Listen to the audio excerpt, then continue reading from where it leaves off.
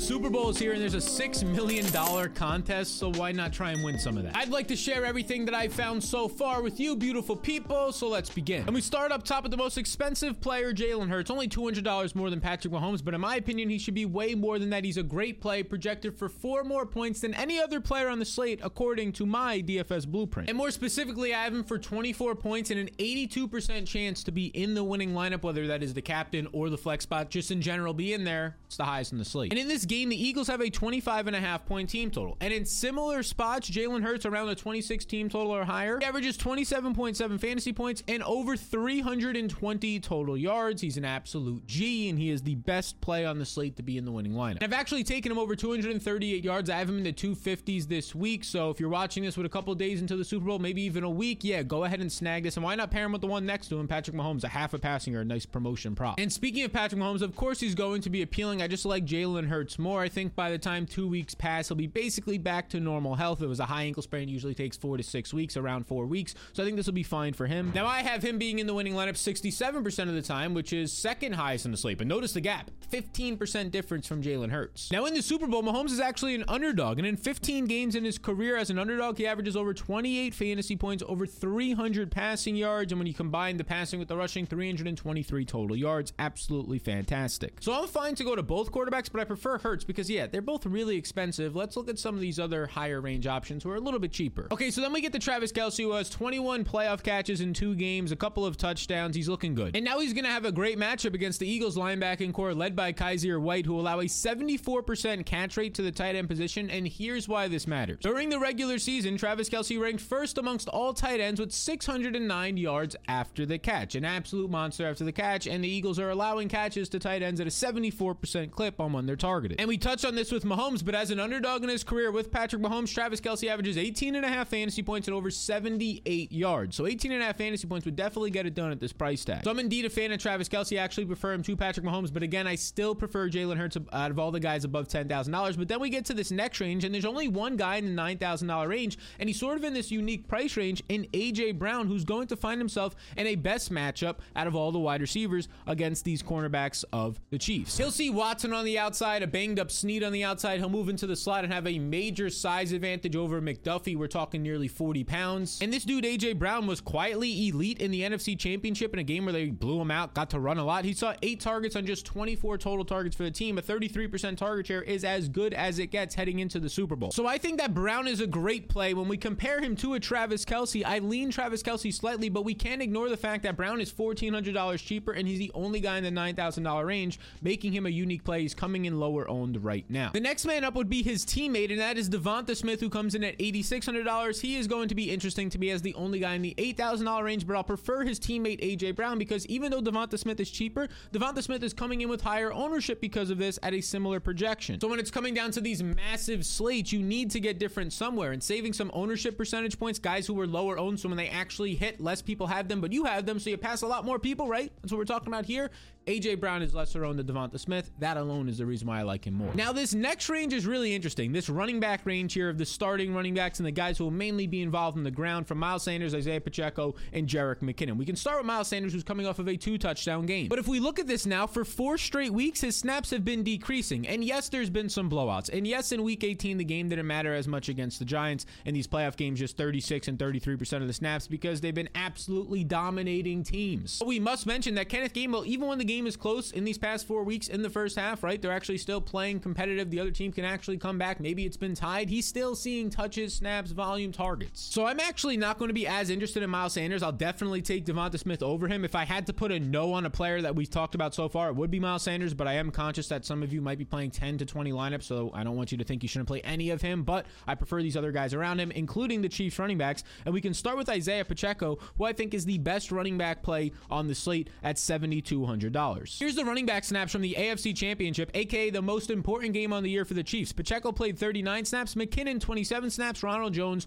2 snaps. So 12 more snaps for the 7th round rookie RB, who's more dynamic, who's obviously a lot younger than Jerick McKinnon. This speaks volumes. And even more interesting is that Pacheco, his 13.5 points were the 3rd most on Championship Sunday, so that's worth mentioning. And now, oh yeah, by the way, Christian McCaffrey is not on this slate, but he had 6 targets. And he also had not only 6 targets, but he had 5 receptions in this game, 59 69 yards. All of these were basically season highs and career highs for the dude, so that's encouraging as they head into the Super Bowl. So if I indeed had to choose one, it would be Isaiah Pacheco. Jerick McKinnon stays involved because, look, he's going to play around 50% of the snaps in the Chiefs offense, and we know how much he's been dynamic. Just look at the end of the regular season, especially for fantasy football, in the passing attack. But now we have to get to the best play on the overall slate. And that best play on the slate is a $6,400 Dallas Goedert. He's far too cheap. He's not enough owned. As of right now, he sits as the best leverage play on the slate, and he's going to draw a fine matchup in this one. Now, last week, you might look at it and say, oh, he only had 23 yards, Sal. Well, he had 5 catches in a game where they only completed 15 passes because they didn't have to throw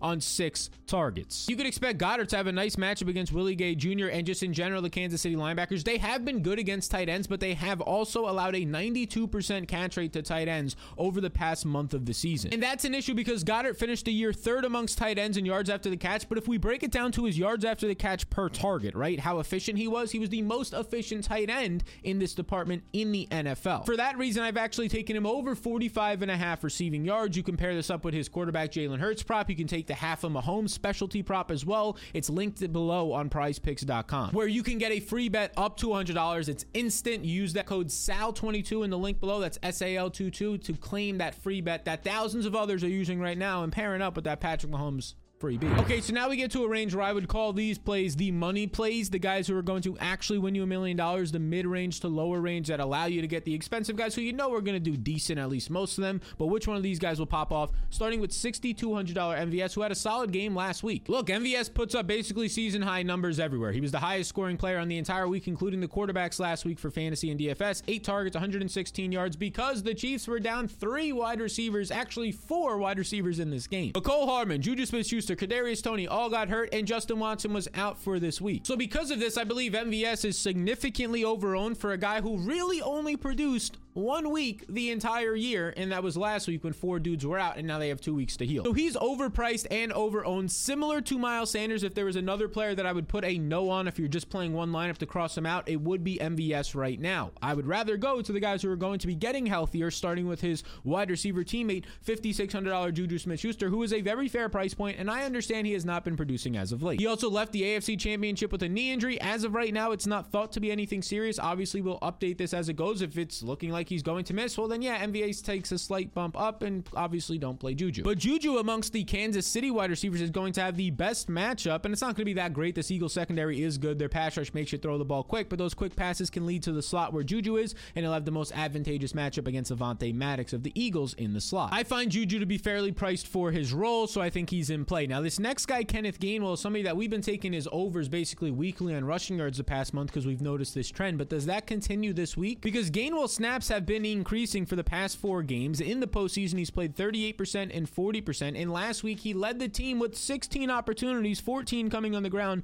more than Miles Sanders, and he was more than involved in the first half, breaking off a huge 17-yard run. But the issue now is everywhere he's priced for it. The market has caught up. He's $5,000 on DraftKings for a guy who in a closer game, not a blowout, likely sees 6 to 8 touches, and that's not that great. And now his player prop is at 21.5 rushing yards. Last week, if you remember, we took it at over 9.5. I said go ahead and take it at 10 and 11.5. He easily smashed that, but at 21.5, this is a little bit high. I actually would lean the under on Kenneth Gainwell. I have him projected for 16.5 rushing yards this week. And because of where his price point stands, I'm not all that interested. Now, next up, we have a cheap Mecole Hardman at $4,800. Now, he returned in the AFC Championship, but he quickly left because he injured his pelvis in this one. He'll have 2 weeks to return. We'll see if he's going to be ready, but he's been banged up all week. He was likely going to be limited in this game because of battling injury for the past month or two. Now you're adding on another injury with just 2 weeks to recover. I don't think he'll be a full go, but he was playing a decent amount of snaps. He was playing about 50% of the snaps before he left with injury. I expect for that to be around his role, maybe 40% of the snaps in the Super Bowl with all other guys coming back. And if that's the case, you could probably expect around 15 routes, maybe 3 targets. We'll keep him in play because he's cheaper, and on 3 targets, he could find something deep with Mahomes.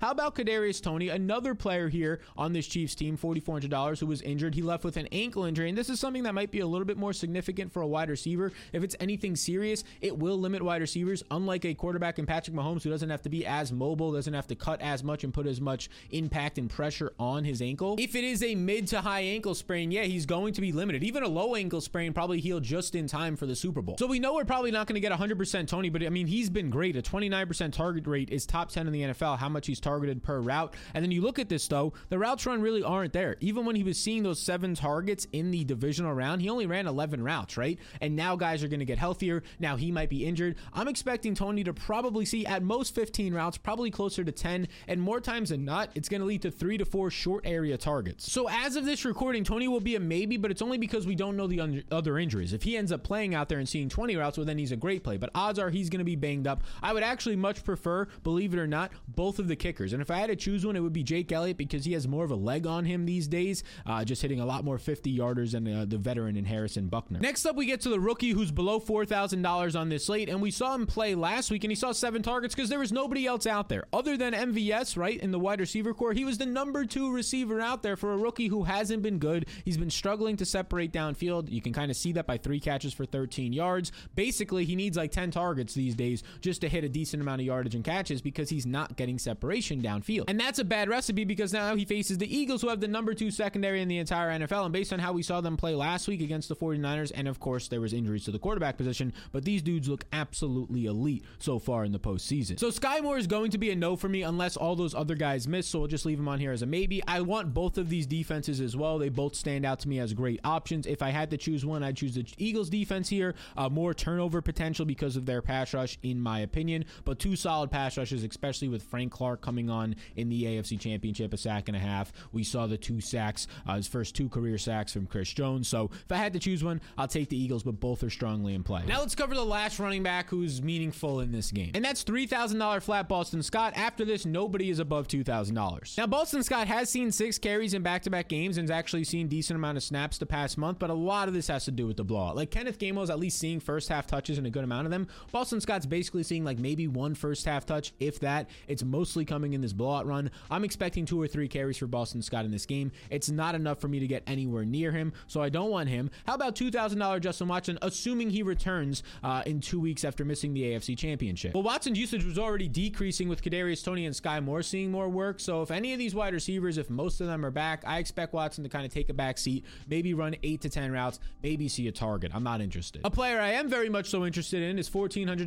Quez Watkins, who is the best play by far below the $3,000 price tag, below the defenses and kickers, because Quez Watkins to me is a player that actually can get it so you can afford some of these expensive guys and have some upside. You see, Quez has been running 21 routes so far per game, but when the game is supposed to be close, which it hasn't been the past couple of weeks, he runs 53% more routes and runs 27 to 30 routes per game. And if that's the case, he starts to average 3 or 4 targets and over 20 receiving yards per game. So if you just get like 5 points out of Quez Watkins down here with the upside for a little bit more if he finds the end zone, that might be enough. And his player prop is set at just 14.5 yards. I haven't projected around 20 this week, so I ended up taking the over on him. Now I mentioned he's the best play below 3,000 because there's really not much else down here. There's Noah Gray, who, look, he played 64% of the snaps because all the receivers were hurt in the AFC Championship. He'll probably play 50% of the snaps, see 1 to 3 routes. He has 4 red zone targets on the year, so I guess he somewhat stays in play because of that. Zach Pascal is not interesting. Expect maybe 5 to 6 routes run in this game. Maybe you can get 7 and a target at most. And then you just get a lot of backup tight ends and Jack Stoll and Blake Bell. I think these guys probably go out there and they run 6 to 8 routes. It's not interesting. Blake Bell might not run any as a primary pass blocker. Didn't run a route in the AFC Championship. Ronald Jones saw just 2 snaps in the AFC Championship. I don't think he's in play. Britton Covey is basically a special teams returner, and Marcus Kemp is literally the wide receiver 7 on this team and only saw snaps, of which he was not good at getting separation on because they had no guys left. So the only guys I really want below this range, below $3,000, you can consider Quez Watkins and Noah Gray. I guess we can consider Justin Watson, assuming guys like Kadarius Toney and McCole Hardman are out. Then yeah, he'll probably run 15 routes and there's a chance for a deep shot for him. Now be sure to take advantage of that Patrick Mahomes a half a passing yard because it's a free bet, so go ahead and use that promo code. You can use the link in the description for a free bet up to $100, code SAL22. And you beautiful people, it's been a great season. We'll have another video to finalize some of these thoughts, but after that, I'll see you all for some XFL and continued coverage of the NBA.